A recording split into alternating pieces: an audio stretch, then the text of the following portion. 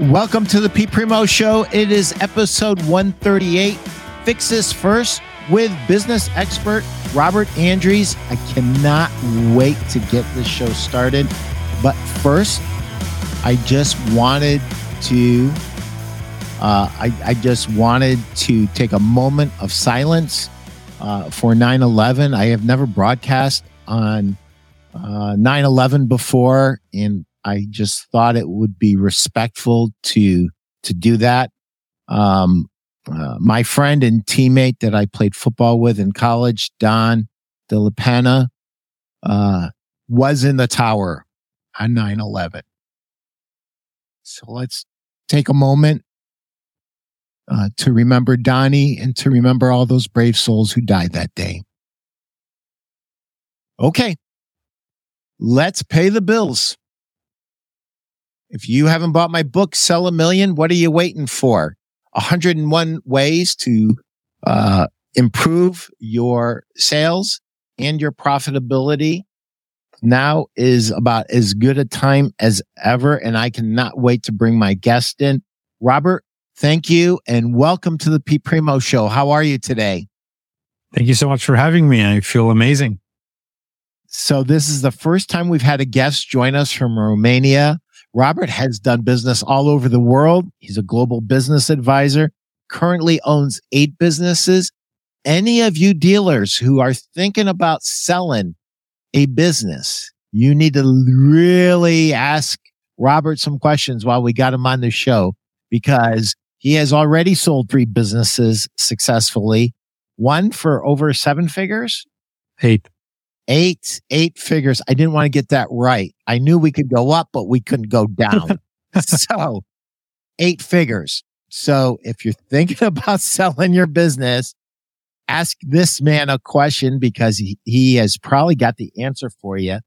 And, you know, I love talking about process, because we can have the greatest people in the world, Robert, and we will burn them out if our processes are not proper, if they're not properly trained, if they don't have good processes to execute our game plan for the business.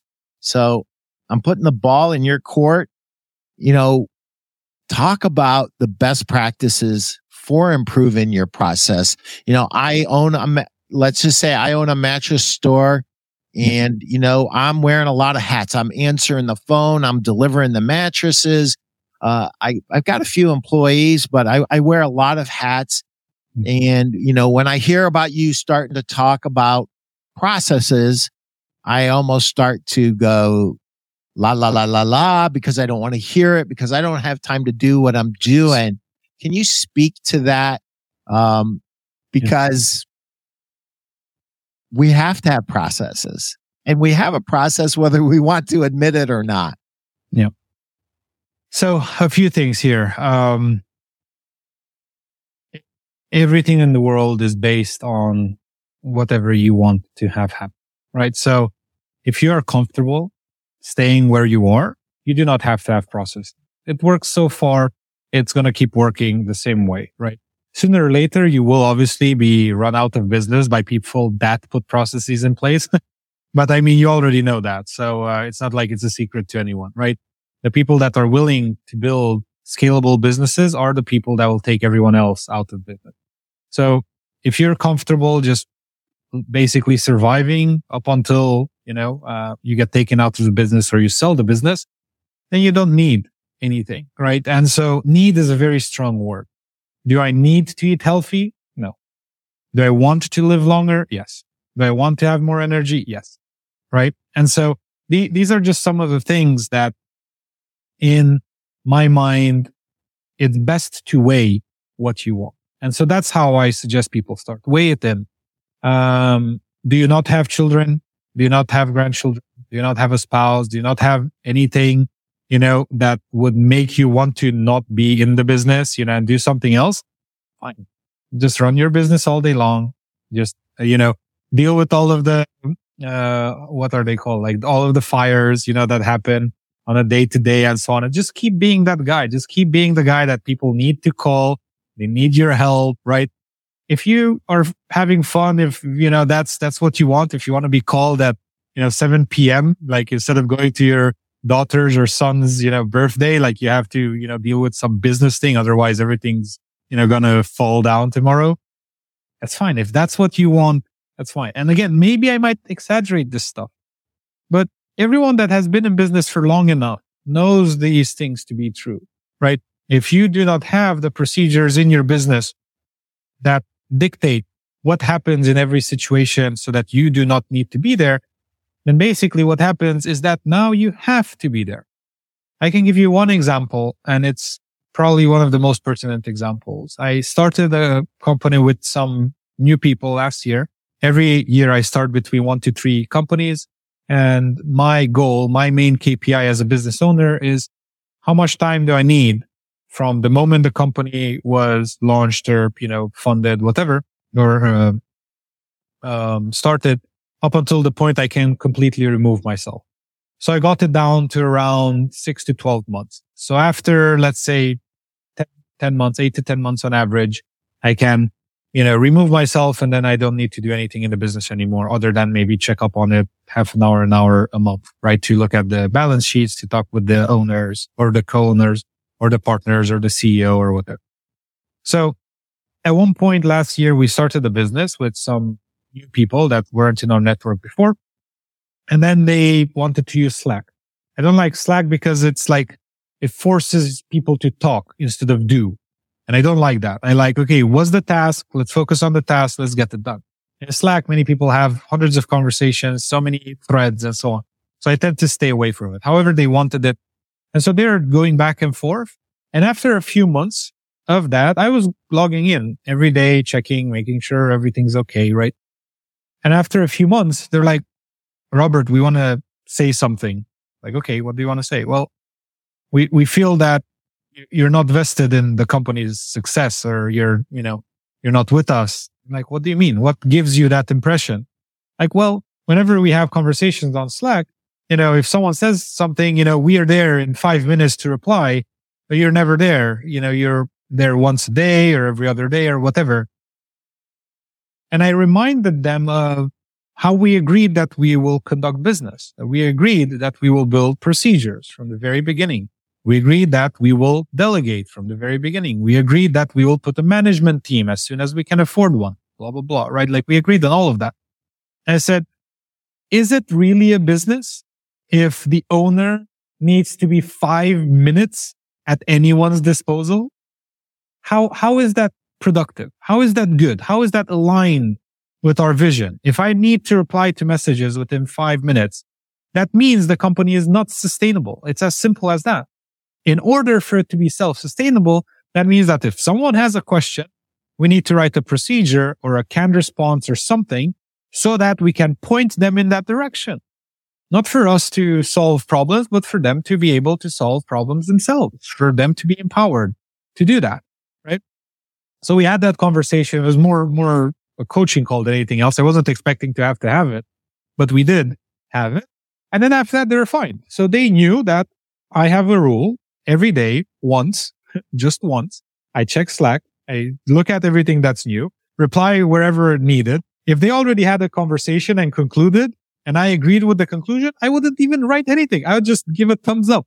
And that's it. That would be 5 minutes of my time. And then I can go to do things that actually matter for the business, right? I don't need to be there in the day to day. If I'm being asked questions as the owner, that means that my business is not self-sustainable. And that's the easiest rule you can remember. If anyone in your business has to come to you with questions for any situation, that means that the business is not self-sustainable, right? So that's basically what I focus on. And even when you sell a business, you want to sell a business that's self-sustainable. How are you going to sell a business that's dependent on you? If you have, this is called, in mergers and acquisitions, this is called key person dependency. So if you have key person dependency, that is seen as a high risk factor. If your business depends on one person or a few key people to function, the person buying knows that if those people leave, they might lose the business. So they're not going to risk an 8-figure sum on a business that, if two people leave, then they're not going to have a business anymore, or its chances significantly diminish. So, again, it depends on your goals. So you don't need to, I would just correct you for a little bit, Pete, right? So not that you said anything wrong. I agree with what you said. I would just, in terms of the words used, say you don't need to have procedures. You can just run your life exactly the way you've had it. If you're happy, just know that sooner or later you will be taken out of business if you do not scale. And there's no such thing as stagnation in business. You're either growing or going down, because stagnation means that market cap keeps growing every year, right? There's more competition, there's more people, and so on. So if you own, let's say, 1 million of that market cap, and the full market cap is 100 million, that means you have 1% of the market is yours right now. So if you stay at 1 million for 3 years, you would say, oh, my business is stagnating, I'm happy. Wait. In those 3 years, the market cap went from 100 million to 150 million. There are more people buying and there are more competitors that are outgrowing you. So now what used to be you used to have a 1% market share. Now you have a 0 point something percent, a 0.66% market cap. If it grows to 20 million, then you would have a 0.5. And again, sooner or later, you will be taken out of business. You're either growing and scaling or you're going down. Even if you're stagnating, means you're going down very slowly, basically. So this is what I invite people to think of, right? So this is what they should conclude is what I want. Because, for example, I want to spend time with my wife. I want to spend time with my parents. I'm fortunate to still have them, and they have given me so much love when I was young. I want to love them back, right, as much as I can. So I want to spend time with them. I want to travel. I want to do other things, right, do cool things. So I don't want to be bogged down by the business. And as long as I am bogged down by the business, I'm stuck. I have a glorified job, basically. This is what many CEOs and business owners have, right? They have a glorified job that is like a prison, a self-made prison, right? The bubble of their own building. And so what I would suggest people do, because that was your question, that's where we started from, is I agree that you do not have time. And so we have had the pleasure of working with over 300 businesses in 19 different sectors. And we've helped all of them grow. They made a total of over $500 million in results in business outcomes as a result of our efforts, of our help. And so something that I've noticed is most CEOs or most owners literally do not have the time. When they say, I don't have time to do this or think about this, they mean it. They don't. They're so bogged down, they do not. So what you do is you delegate. Literally delegate to someone else. You hire a an operational manager, right? Or a chief of ops or whatever. You hire someone internally, or you externalize it, right? You work with another company, right? Pete helps people with consulting, right? Like if you need in the furniture business, at least, right? So if you need to grow your retail store, talk to Pete. He's going to tell you what to do, right? This and this and this. We used to do that. We stopped doing that a few years ago. We do not consult anymore. What we do now, because we realize that people do not have the time in the day to do what we would recommend. And so they would pay us $2,000 an hour to tell them what to do. And a week later, ask them, okay, how did this go? And then I didn't have time to do that. I'm like, okay, well, you just paid me $1,000, that's it. So you need to feel the pain of you need to do this, right? And so I don't like that, because I feel at that point they're wasting their money. Like I don't mind spending time with them, and it helps them to re-listen to the same thing twice. But is it as valuable as the first time? No.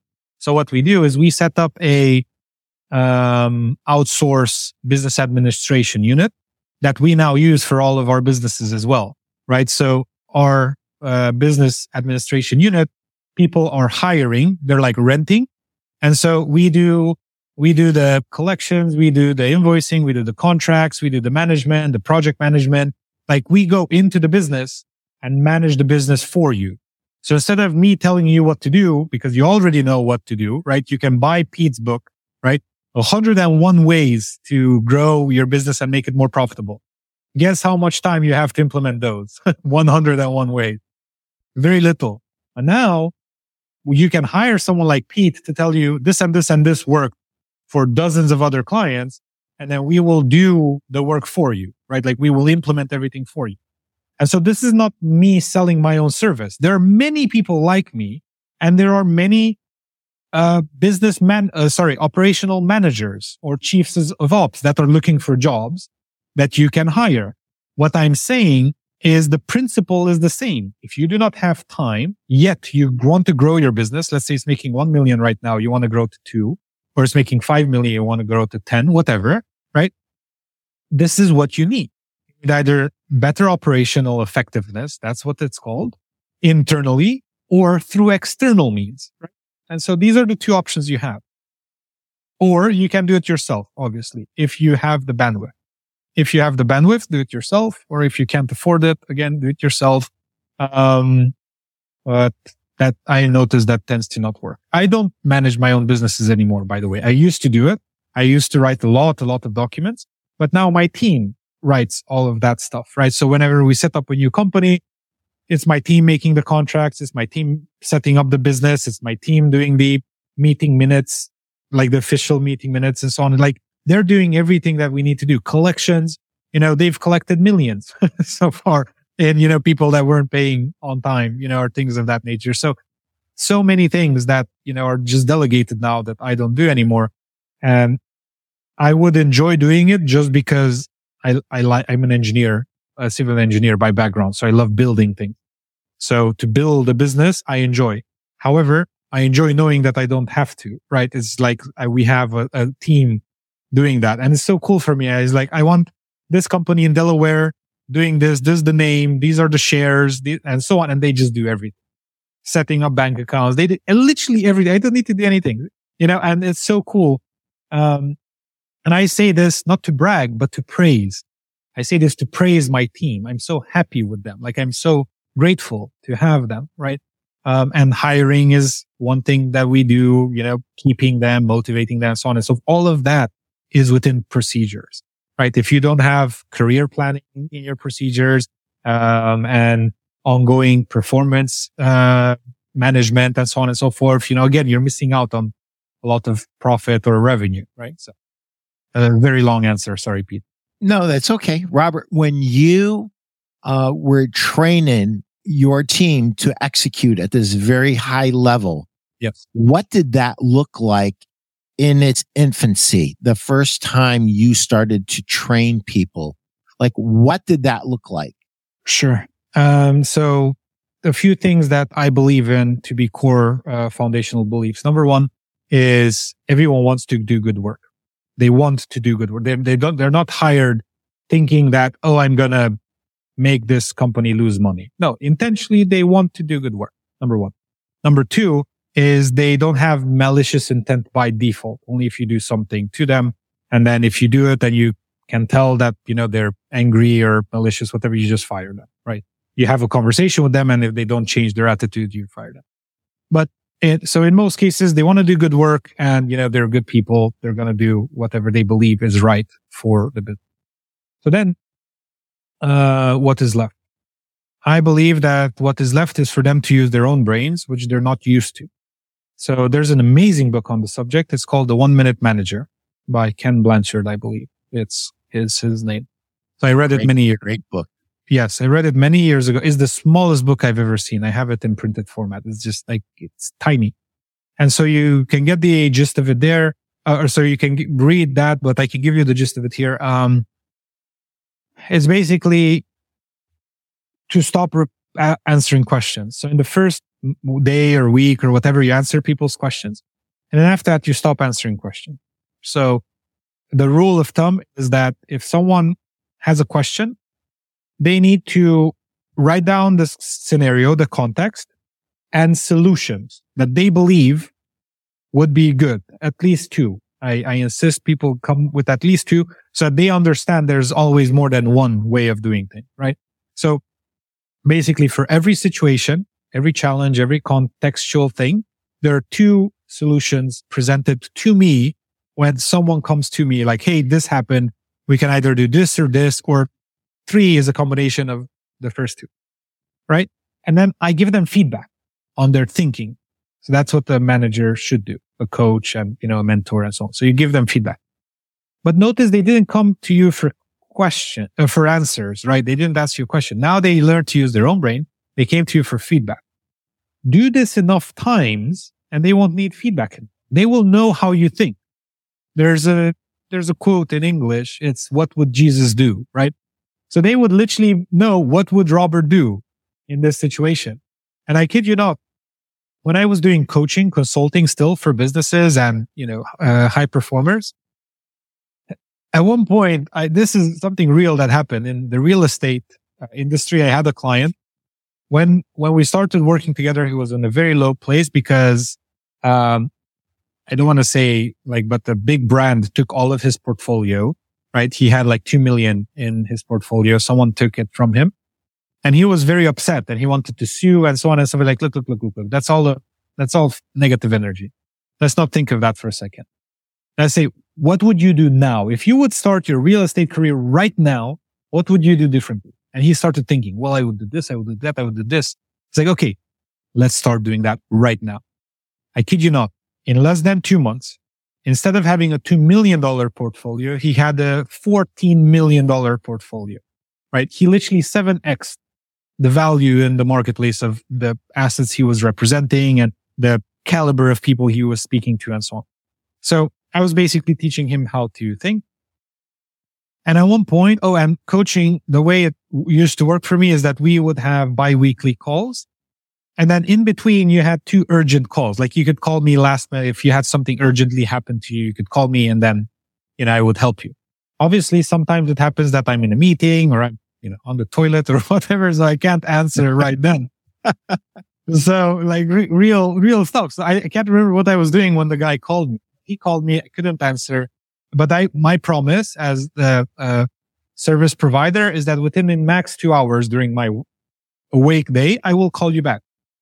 So I called the guy back in an hour and, I'm okay, tell me what happened.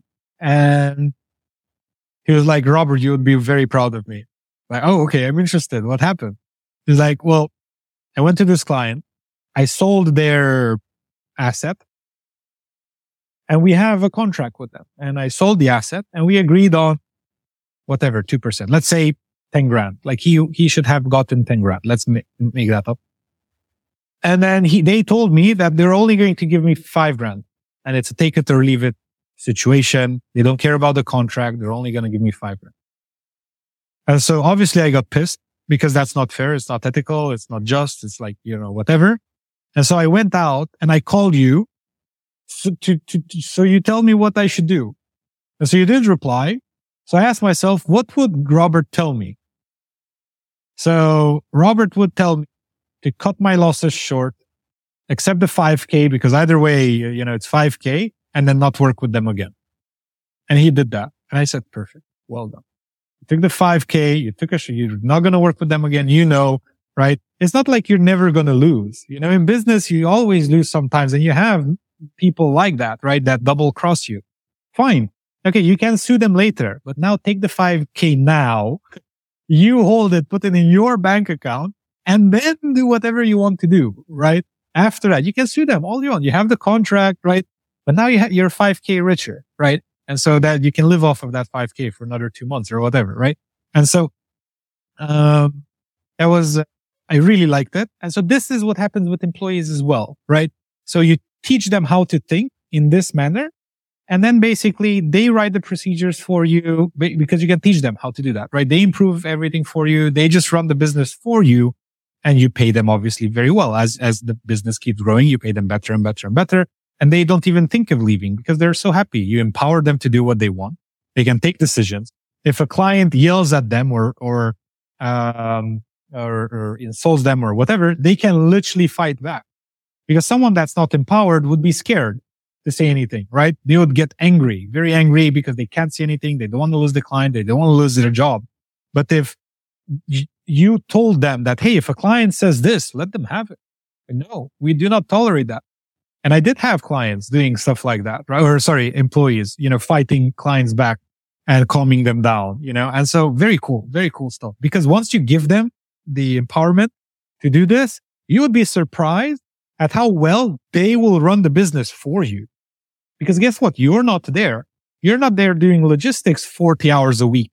You're busy doing other stuff. These guys know how to run your business better than you do in their specific area and their specific niche skill set, right?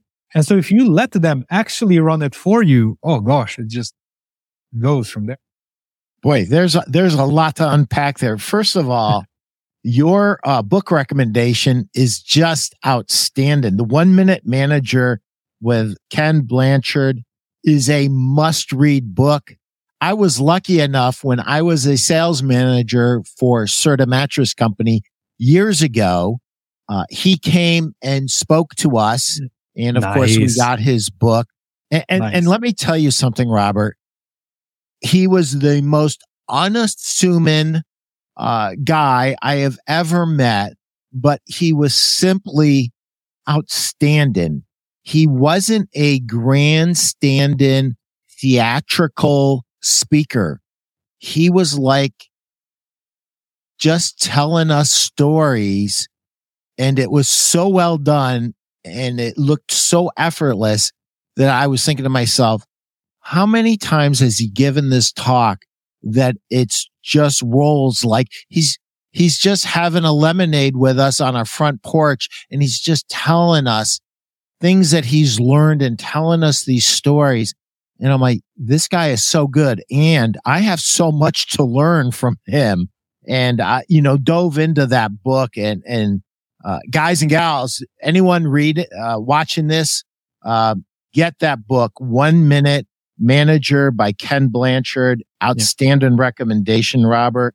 I want to get back to this. You said something and you said it so quickly. I do not want this to be looked over by anybody. Knowing everything that you have learned in your career, what would you do now? That is perhaps one of the most powerful questions ever asked on 138 episodes of the Pete Primo Show. What would you do now? Given the benefit of all of your years of successes and all of your years of sometimes failures too, what would you do now?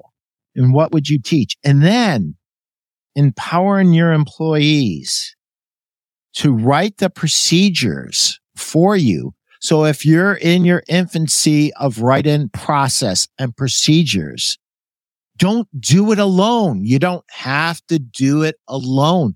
Bring your team along.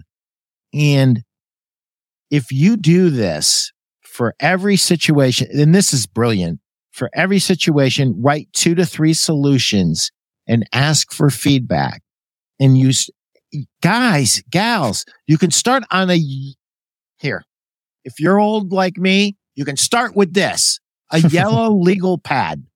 Now, I would encourage you to use all the tools that are really efficient on your electrical devices.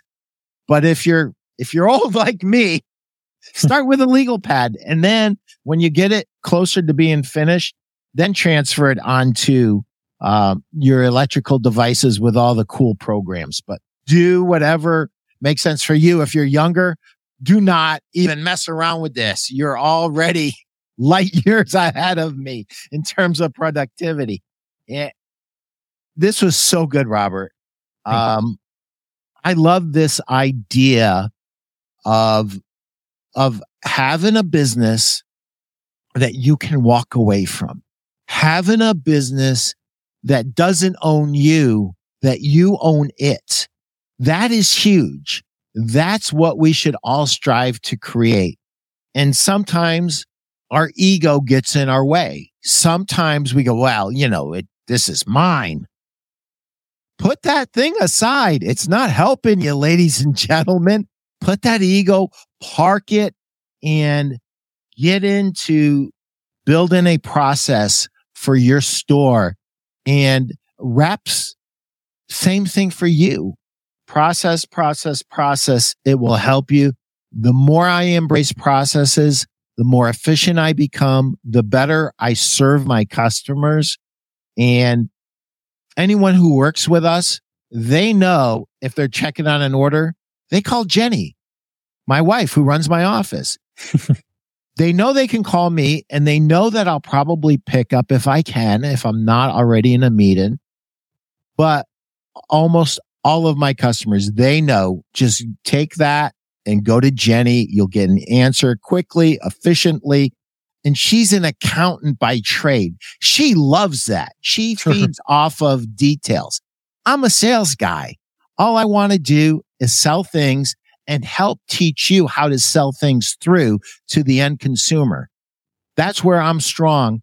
And she's super strong on all the detail stuff. And so we have a team that works together that way, and it really works for us. So sales reps, if you don't have a team or a virtual assistant or a wife that helps you in your business could be a lot bigger. But if you're happy with your business, as my friend Robert says, just keep doing what you're doing and be happy with it. I have a couple of things. I would love to dig in to process a little bit more, but I'm just dying to ask you, when I was doing research for your visit here, I noticed that you are a productivity expert and that one of the things that you talk about is time management and productivity hacks. And so I know that my store owners are always looking for an edge, because at the end of the day, they are exhausted. I mean, they wear so many different hats. And I know the long-term answer is process, having a better process and committing to a process that everybody executes well. Do you have any productivity hacks that you think would be helpful to retail store owners? Sure. So, just a couple of things to clarify on what you mentioned previously. So number one, your employees or the people you work with can document your processes. Yes. Do they know how to? In 90% of cases, no. What do you do, and what helps is to have professionals build draft one, right? So when we go into business to help them build everything, we start building their procedures one by one by one. And we call them procedures, not processes. A procedure is how you do something. A process is a group of procedures, right? So let's say you have a procedure for having a discovery call, and then you have a procedure for writing a contract. You have a procedure for issuing an invoice. And the process is the sales cycle process, like one procedure in this department, one procedure here, one procedure there, right? So that's how this works. And then this is run on top of a system, right? So the business system runs the process, which makes sure people follow procedure. Okay. So, basically we recommend that draft one, in most cases, not be written by employees. If you have employees that love doing this stuff, 100% let them. But in most cases, they will be fearful of that, right? Okay. And so, number two, actually I have 3 points. Number two, you mentioned that most businesses or most business owners do not processize their business or procedurize their business because of ego. I do agree ego is a factor. I would say a bigger factor, and the biggest factor is fear. And I think 80% of the cases, the owner is fearful that if they leave other people to run their business, it will go down. It's fear. And it's the vast majority of people that at least I've worked with. They do not have the courage to let go. And it's very scary. It is very scary. Okay. Yes. Some of them it's ego. I want to do this. I want to be the head. I want to whatever, but that's less than fear. Fear is the biggest driver or the biggest blocker of people doing this. It takes courage, takes discipline. It takes patience because it's not going to happen overnight. It takes months to build everything correctly and so on. But at the end of the day, what you get is a business that is simply better in every way, shape, or form. And you will be happier for it, and it will make you a better business owner, right? And the asset will be worth more, obviously. So, basically that does that. And then the third thing is, if we reference sales and salespeople, I can tell you that we've built sales systems and we've rendered sales training and so on and so forth, like you have, Pete, and you're probably much better than we are in the mattress and furniture sections and so on. For me, I can tell you that we sign many times, our average deal size is $350,000, right? When we sell something. And so imagine during various points in time, I had 100% close rates. 100% closer. Whenever I would talk to a lead, they would buy something. And so I did not do that by winging it. I did that by following procedure. We created procedure. What do you need to do in this case, in this case, in this case, in this? We have hundreds of pages of sales procedures. Every single thing, even the exact way you follow up with someone after the discovery call, exactly how you fill this, what you do here, with dozens of examples of follow-ups in various different cases, and so on and so forth, right? We know what to do. Obviously, because I'm the father of that, I'm going to easily follow it and have 100% close rate. But imagine someone that's never followed the process before. They're winging their sales, right? Let's say they have a 10% close rate. How would that people feel if they would have a 30% close rate? 3 times more sales. Let's say right now they're making 30 grand a year in sales. Imagine making 90 grand a year. It's life changing for them to sell 3 times more. And so this is the power of procedures. I believe that in life in general, but in sales especially, there is no such thing as being over-prepared. No such thing. You're never over-prepared to have a sales call. And so that's how I try to conduct myself, always to be over-prepared for every single call that I have. And that's how, we would used to have 100% close rate. And so now to answer your question, if we look at how businesses conduct themselves in general, right? You have the owner. That's typically a tactician. So if you read the E-Myth Revised by Michael E. Gerber, and by the way, I've read hundreds of books, so it's not like I've invented any of this stuff. I'm just an implementer, right? I'm an executioner. Because I'm an engineer, when we were in school for me was very black and white. You would get a problem, an equation to solve, and then the teacher would give you the solution. This is the formula on how to solve this. And I would immediately apply the formula to my equation. And that's it. I wouldn't ask why, this is the formula, this is the equation, go. So that's the main difference between me and most others. I look at everything like a mathematician and this is my challenge. This is the formula. Let me apply it now. And so instead of reading 50 books a year, like many people do, or say they do at least, if I read 1 book a year and I implement it, I am 10 steps ahead of you because you implemented 0 books fully. I implement 1 book fully and I'm already ahead of you. It doesn't matter if it's E-Myth, doesn't matter if it's Work the System from however they're called, Sam something, I think. It doesn't matter if it's the 1 Minute Manager. If any amazing book that's proven to work, I implement, I'm already 10 steps ahead of you.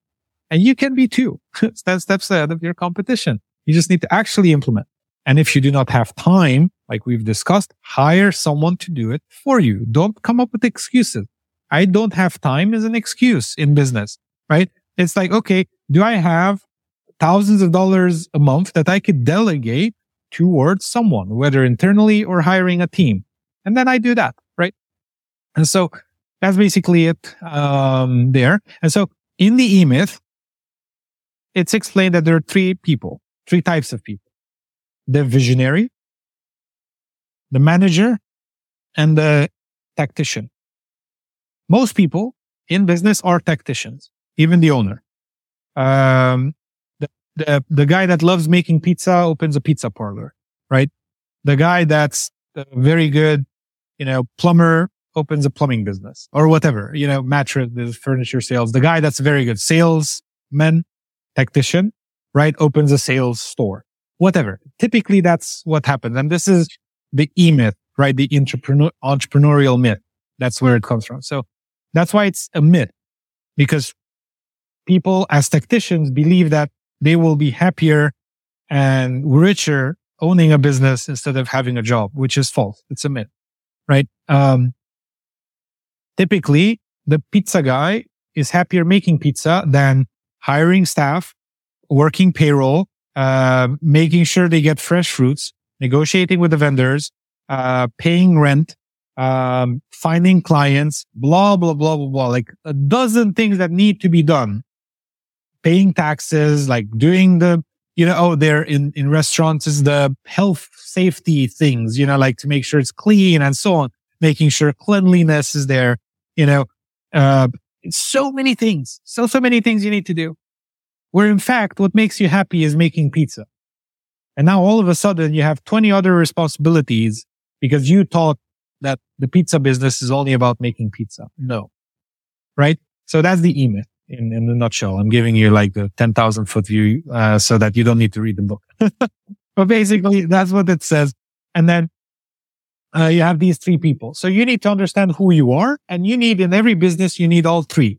You need a visionary to tell you that this is where we're going and this is how we're going to get there. Right? That's the visionary. You need the manager to put that into a plan with deadlines and milestones and who does what by when, and to make sure that everything is kept track of. And then you need a tactician, which is the person that does the work, right? So in all businesses, you need all three. If you're a solopreneur, guess what? You are all three. You at times say, this is where we're going to take the business, to yourself, because you're the only person there.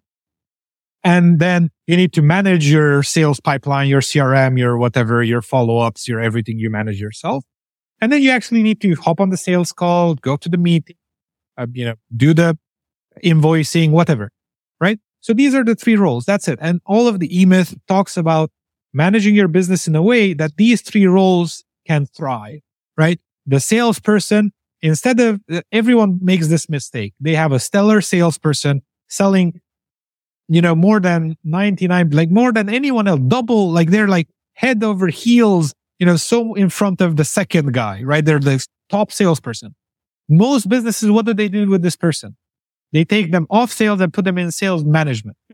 They make them a VP of sales. All of a sudden, they took the tactician that's amazing at sales and made them a manager.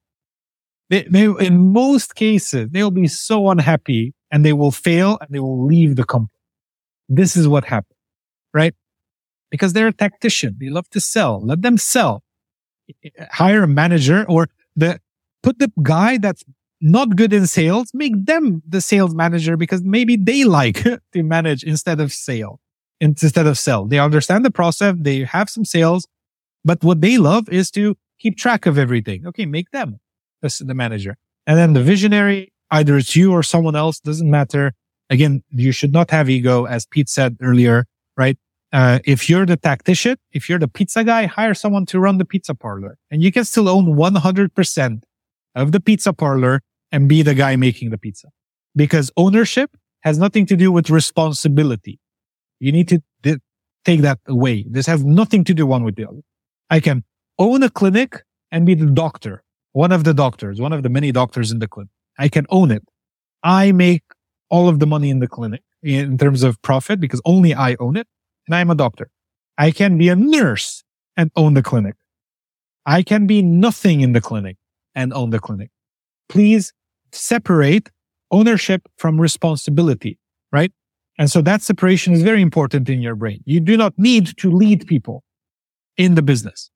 You can do whatever you want in the business, right? You can hire a leader to lead your people. In all of my businesses, I always search for CEOs, and very hard to find, very, very difficult to find. But I don't want to be the CEO. I don't. It's not me. It's not who I am, right? I'm the engineer. I'm the tactician. I love to do, right? I'm also the visionary. So I'm part tactician, part visionary, right? I do everything because I had to, right? To build everything. So now I know how to do everything. But if you were to Ask me what I would like to do. I would be down in the nitty gritty with the engineers all day long. That's what I would love to, right? And so, the reason why I keep doing businesses and so on and so forth is because I see where the industry is going. I see the trends. So I want to be prepared for the next 20 years of my life. From a financial perspective, like maybe we need a little bit more, considering we want to increase our lifestyle. Maybe I need to work 2 more years and then I don't need to work anymore, right? Even now, if I stop working, I should be fine for next, 20 to 50 years, depends how my investments go, right? But if not, like if I increase my lifestyle, maybe I work 2 more years and then I should be fine. So it's all a game after that, as you can imagine. Robert, there's so much to unpack here. I love no such thing as being over prepared. One of the things that anybody who's ever listened to my show has heard me say, most salespeople don't go deep enough. And now here's a lesson for you sales reps. Take this to heart, what Robert just said. No such thing as being over prepared. Did you go on your potential dealer's website? Did you check out his or her social media? Have you visited the stores?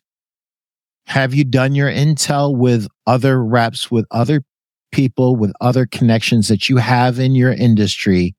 Do you know what is happening in that dealer's marketplace? Who's opening a new store? What's happening? What are the macro economic considerations? What is happening?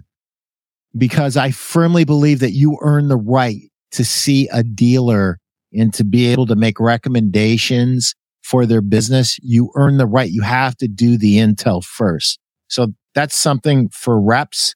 The E-Myth with Michael Gerber is, this is so true. And in our industry, especially in the sleep shop piece of it, the mattress stores, a guy or a gal learns how to sell mattresses. They sell mattresses well.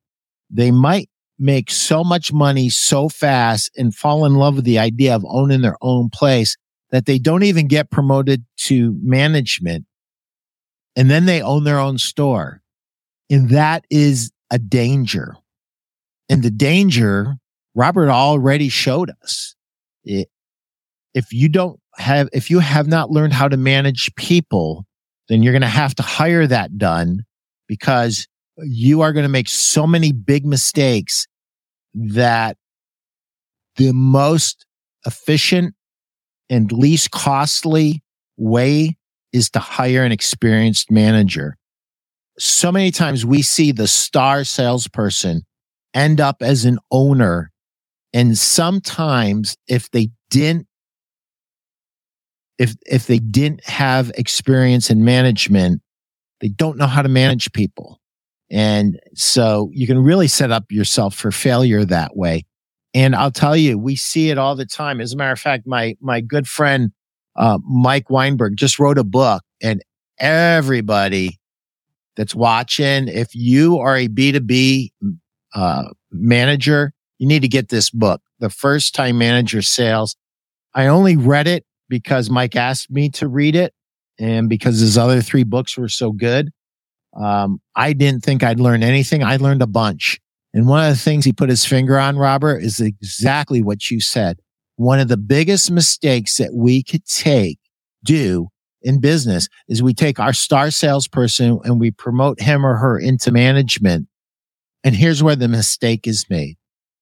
Without due diligence, without making sure that they have the personality characteristics of being unselfish. Most great producers are extremely selfish, and they're productively selfish. And we as managers encourage them to be selfishly productive. And now they are put into a situation where the team has to come first, and they have to learn how to get things done through other people instead of just trying to do it on their own. So a lot of times the success characteristics that make a great salesperson and a great sales manager, they're at odds. And it's a very unusual guy or gal with very, very unusually well-balanced characteristics that can make that work. Usually it's a recipe for absolute unadulterated failure. And one of the smartest salespeople I know actually read this book and said, no, thank you. This is what a good sales manager does. I don't want to do that. I'm happy being a top producer, and my hat is off to Dominic for understanding who he is and what he wants to be. And he loves his life. He does not want to be a sales manager. He is a top producer and he does it so well. This idea of understanding that I might be a tactician, and what is it that I have to learn to become a really good owner? And one of the things that I've always said, Robert, is the biggest mistake that I see in business is a great salesperson becomes an owner. And if they leapfrog that manager step, they're almost doomed unless they can learn really, really fast. If you're lucky, if you're truly blessed, you will become an excellent salesperson in your industry. Then you'll be a manager. And then if you're really, truly blessed, you'll be allowed to learn the advertising and the marketing of a business. And if you can learn those things before you have to actually take on the role as the visionary, then you are really set up for success. And I have taken all the air out. This has been great. I always try to leave the last 10 minutes, but I've hogged some of it. I want you, Robert, to tell anybody that's been listening why they should work with you and how they can get in touch with you. Take the next 7 minutes.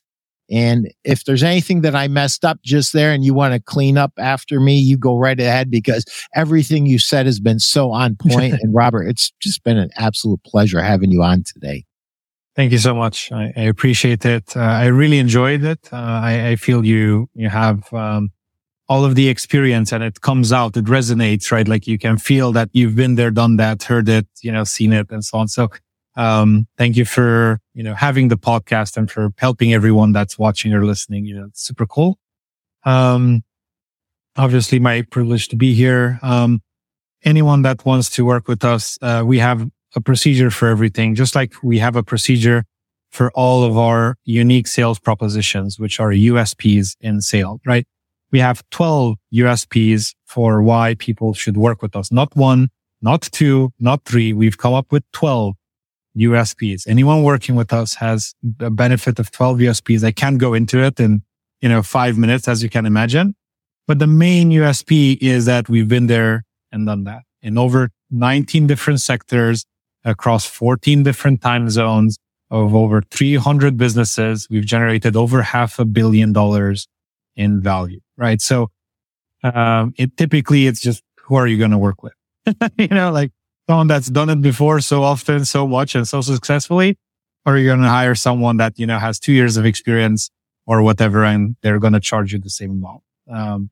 I remember one of my good friends, they're actually going to come visit us in Europe, but, I know them for a few years now, and they've always had issues with chiefs of operation. They've been churning chiefs of operation because, they are not able to fully do what needs to be done. And the main reason for it, and I told him, the main reason for it is because they actually needed an operator, a manager, and a tactician in the same person or in two roles. They're trying to hire one chief of ops, which would basically say, okay, this is how the procedure needs to be, and so on and so forth. And then expect that same person to implement, to execute, to make sure the business goes in that direction. But it's typically not the same person. So they would hire people with the CV, with the resume, with the interviews, everything top notch, stellar, hire them. And they would either be a good tactician and not good enough to see the vision of where we're going, or they're great in the vision, like, hey, this is where we're going, this is what we want to build, but then they would suck at implementing, right? And so I've seen him try. And at one point I said, dude, let my team do this for you. Seriously, I can rent out my team, and then they can do this for you. And so he's like, Robert, can you do that? That is client in this, because we never thought of, this is our secret sauce, the way we run business, right? So we always use it for our own businesses to build our, assets, to take them to 7 or 8 figures and, to sell them. And so basically, I said, look, yeah, sure, I'll rent it out to you. And so we agreed, same salary as the chief of ops, right? He was paying the chief of ops' salary, right? Said, okay, let me take that same money, give it to my team, and then my team will do all of the work for you.